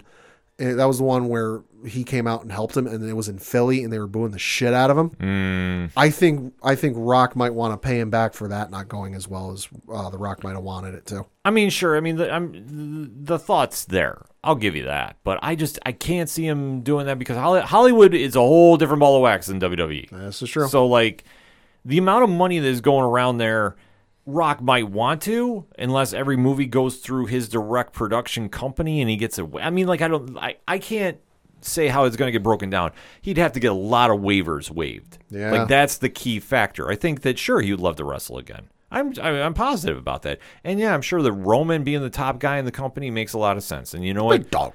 Well, yeah, they could definitely headline WrestleMania with that. I mean, it'd be a heartbeat. But the fact that WWE kept bringing him up and hinting at it and really driving that point and then completely just go, I think is just such a disservice to fans. Yeah. I mean, the only ones that I say I kind of laugh a little bit is the people that were going so hard for AEW at the beginning of the show. And then when that Rock stuff started to happen, they flip-flopped. And we're all WWE marking out and going crazy about that. And then when it didn't happen, they were bashing WWE and, get back about, I'm with AEW. Like, if you're going to fly your flag, fly your flag. If you enjoy both, that's fine. Yeah, if you enjoy both. If you enjoy one over the other, stick with it. If you like myself, I watch WWE. I don't watch AEW. You don't see me flip. I've been very adamant from day one. I don't really like AEW. I don't watch AEW. You don't see me flipping back and forth, between WWE and AEW. Like, I'm sticking to my guns here. Yeah, no, and that's the thing is it's one thing if you want to get out there and you're hyping up AEW, bashing WWE. And then all of a sudden, The Rock is coming in like, oh, whoa, we're flipping. Like, we're marking out like it's back in 1998. You can't do that. No. I'm sorry. That's what we call being a fair weather fan. Yeah. You can't do that. And then at the end of the night, well, if Rock was in AEW, we wouldn't have this problem. Oh, stop. Stop. You can't do that. And then I saw people calling out people that were Impact fans. Yeah. And I'm sorry, they had a legit argument. I mean, the Impact jokes were funny. The Impact joke was funny, but let's face it, The Rock did more for Impact and for the Ken Shamrock speech than he did for this Survivor Series. The Rock on Sunday night did more for Impact on Sunday night than AEW did for the entire run of the Forbidden Door. And they're not wrong. I'm just saying, you can say whatever you want about it, but AEW is the only person that benefited from that Forbidden Door because they got their talent on Impact's TV. Please tell me when the Impact champion showed up on Dynamite. I'll wait. So that being said, the moral is Survivor Series was an okay card. Yeah. We didn't really miss too much about it. Like I said, if you want more explanation about why we're not streaming some WWE stuff moving forward, 607-TWS. But definitely hit us up on that hashtag ODPHpod, because we talked about some WWE wrestling. We talked about some WWE releases. We talked about being good fans. And listen, enjoy wrestling, period. But if you plant your flag, you can't be flip-flopping during shows. And don't jump any barricades to do it. Yeah, fuck that guy. Completely. Say Barclays needs to up their security because I saw today that's the same so if in case you missed it or don't watch Raw, a fan jumped the barricade on Monday Night Raw and attacked Seth Rollins or tackled Seth Rollins on the entrance ramp. Somebody online pointed out today that Bret Hart was attacked at the Barclays Center for the Hall of Fame ceremony a couple years ago, and somebody even dug out a GIF from a fan who took a video. The fan who attacked Bret jumped out of the same section that fan jumped out and attacked Seth from. So Barclays, work on your security at that portion. Exactly. And if you're a fan, be a fan, stay in your seats. Don't jump the barricade because you will get your ass whipped. And rightfully so. And when you get punked out on the internet, I will not feel bad for you. Also, let's face it, we knew Brooklyn's defense was weak. Hey, not wrong there. Gave you a lot to talk about, wrestling fans, so definitely hit us up. Let us know what you thought about this past week WWE news. We definitely want to have that conversation. We're going to take a quick break. We'll be right back.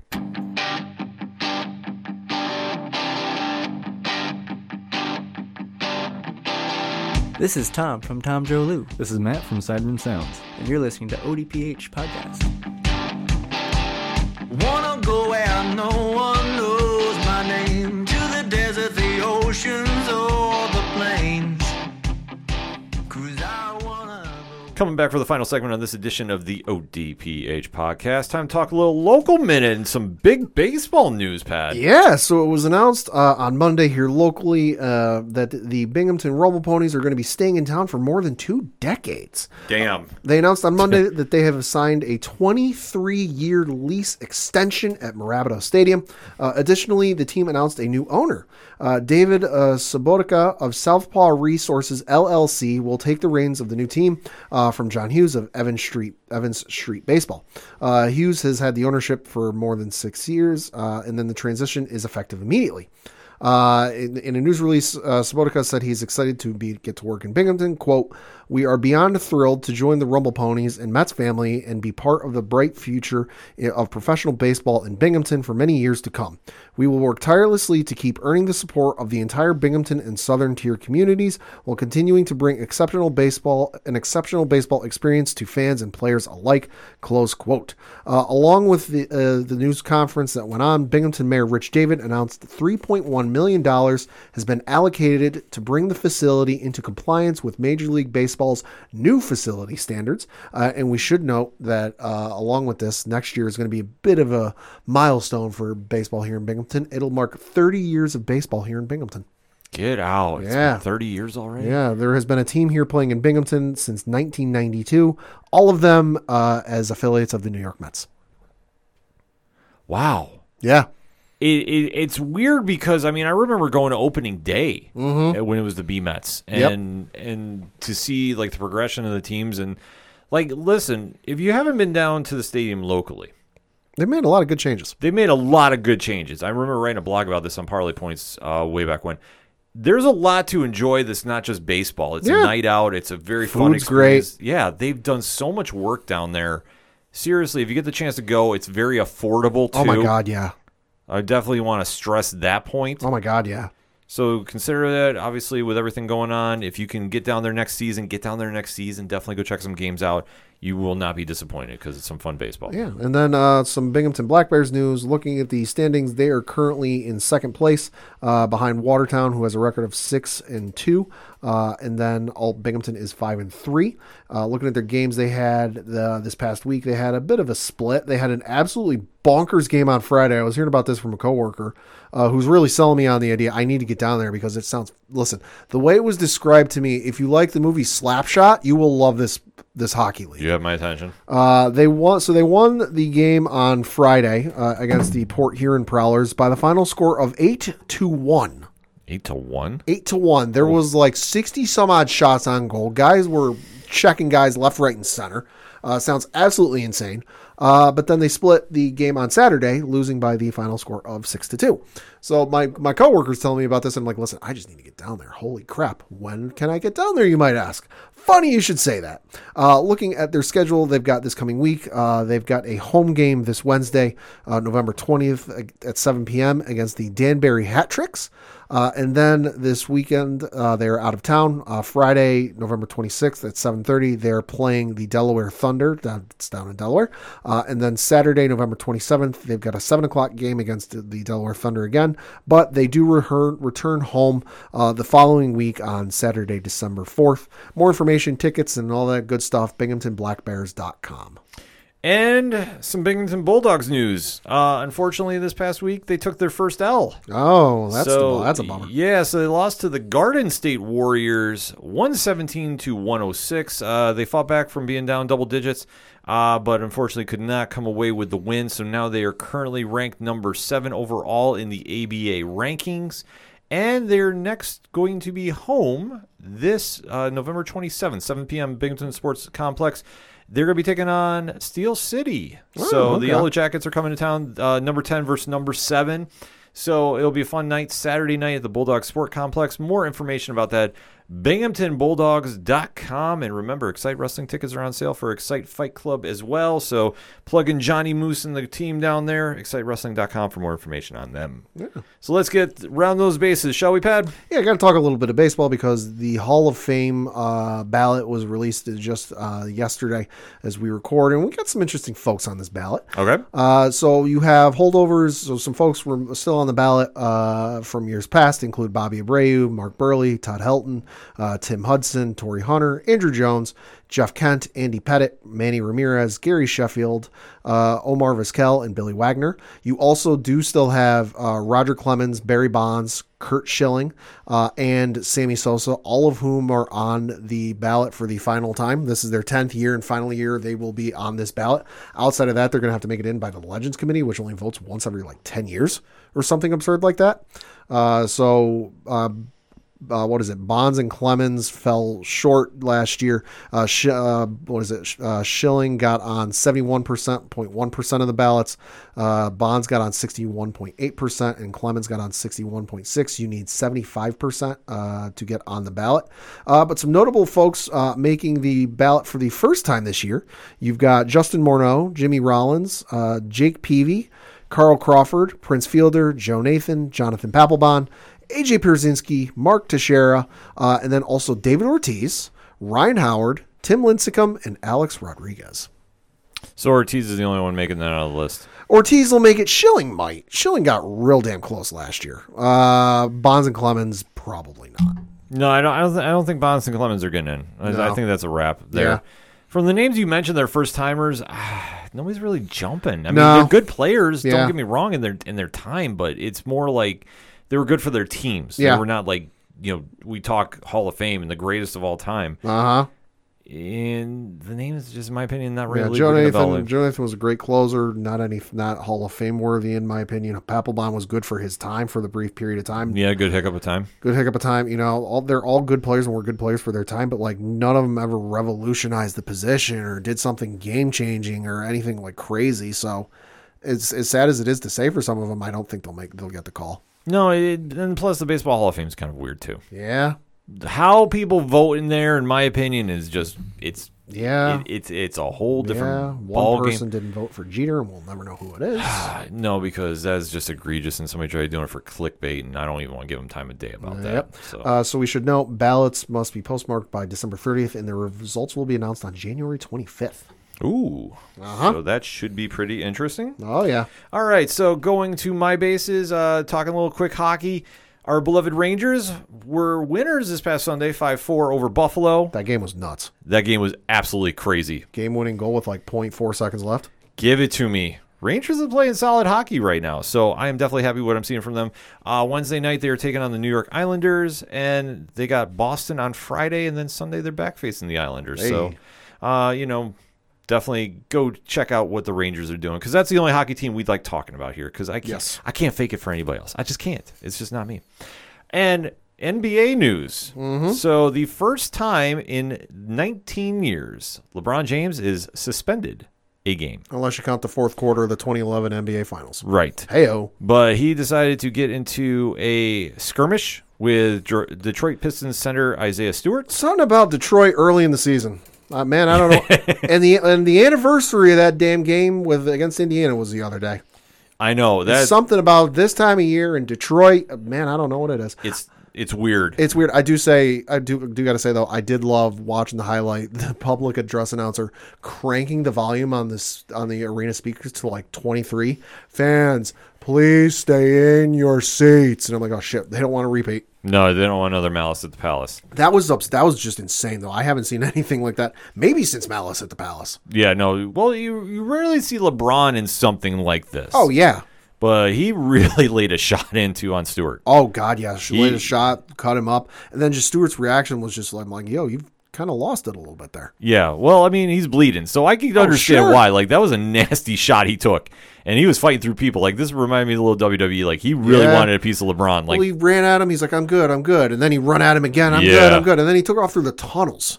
Yeah. And you had, you had LeBron, AD, Russell Westbrook, and Carmelo. Westbrook wanted a piece. They were all standing at the Lakers bench waiting for him to come out, and I love the video that came out today from somebody who was sitting courtside of Carmelo, and Carmelo was looking at the ref going, he ain't coming out that door. He ain't going to come out that door. Yeah. Melo knew. Melo knows a little thing or two, so he was like, he ain't coming out. We're good.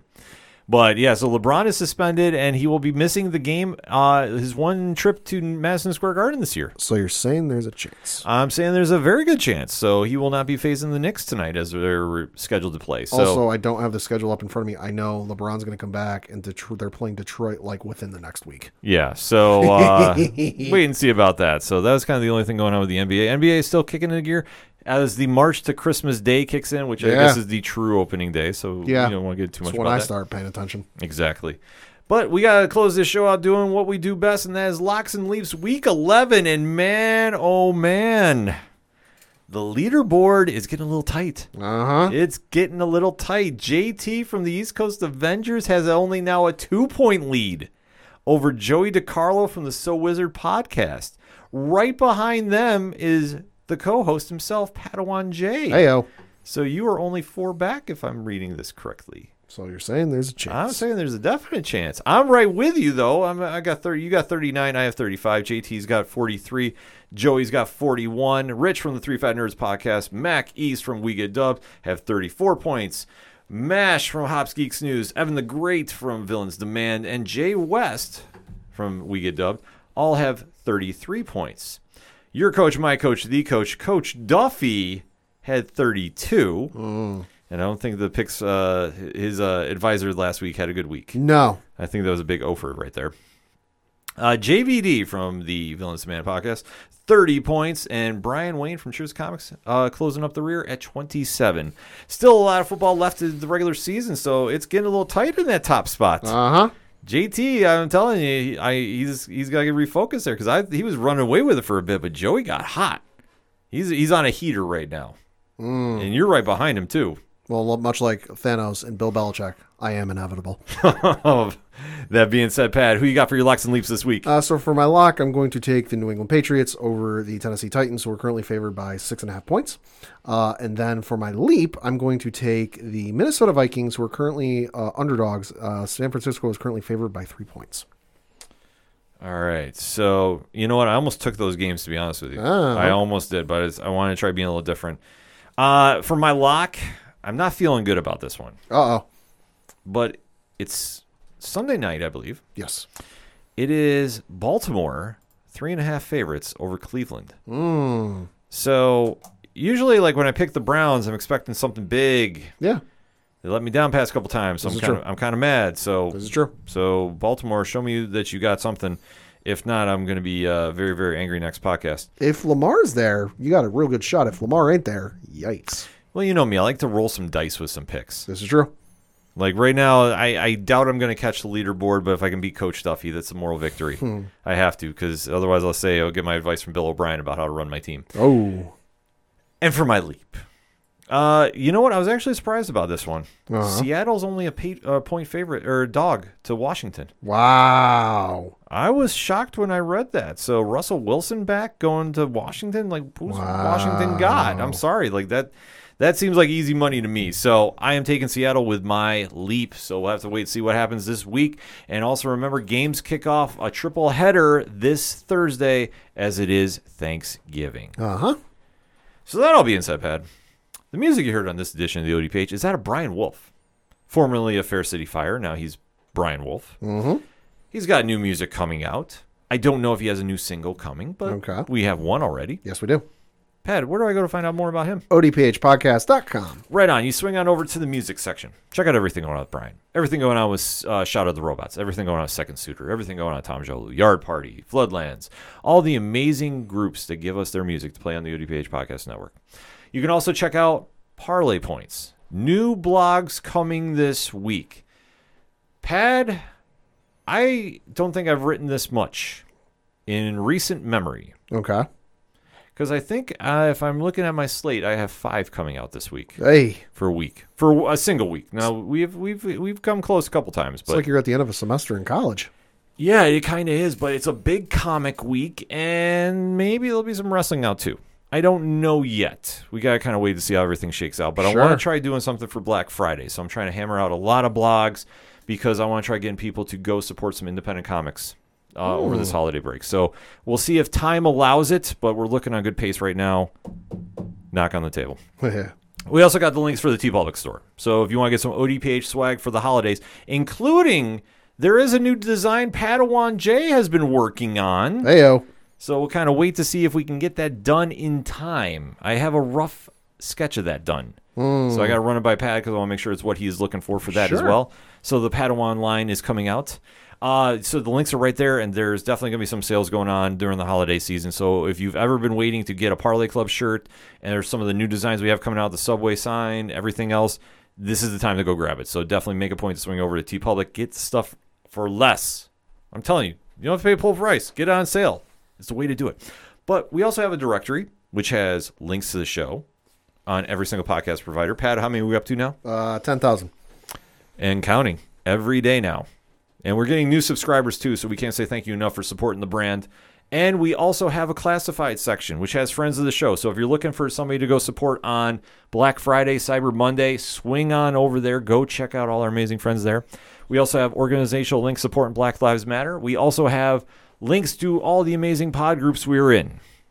And my golden rule is if you're in a group and you're not on Podchaser with your group, you're not in a group. Just saying. So that being the case, shout out to the Inner Circle. Shout out to the Apocalypse. Shout out to 607 Podcasts and our good friends over at 8122productions.com. And sign up for that Patreon too. Definitely go support what is going on because they have got some good designs coming out for their TeePublic store as well, Pat. Oh, boy. If I said ugly sweater, how does that grab you? Well, it's obviously going to have Diesel's face on the front.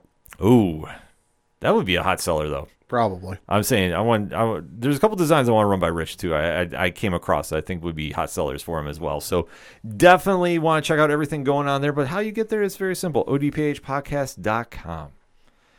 That's all I got for this week. So for the one and only Padawan J, Fuck the Astros. I'm your host Ken M. Thank you as always for listening to the ODPH podcast, better known as the Ocho Duro Parlay Hour. Happy Thanksgiving, everybody. We'll see you next time.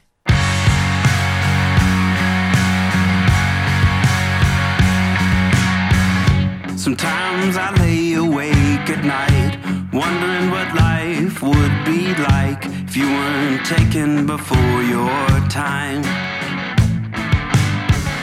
The lessons you taught me, try to remember, try to engage. Sometimes it feels just like I'm staring at an empty page. I think about the years we had together. Your name will be written on my heart forever.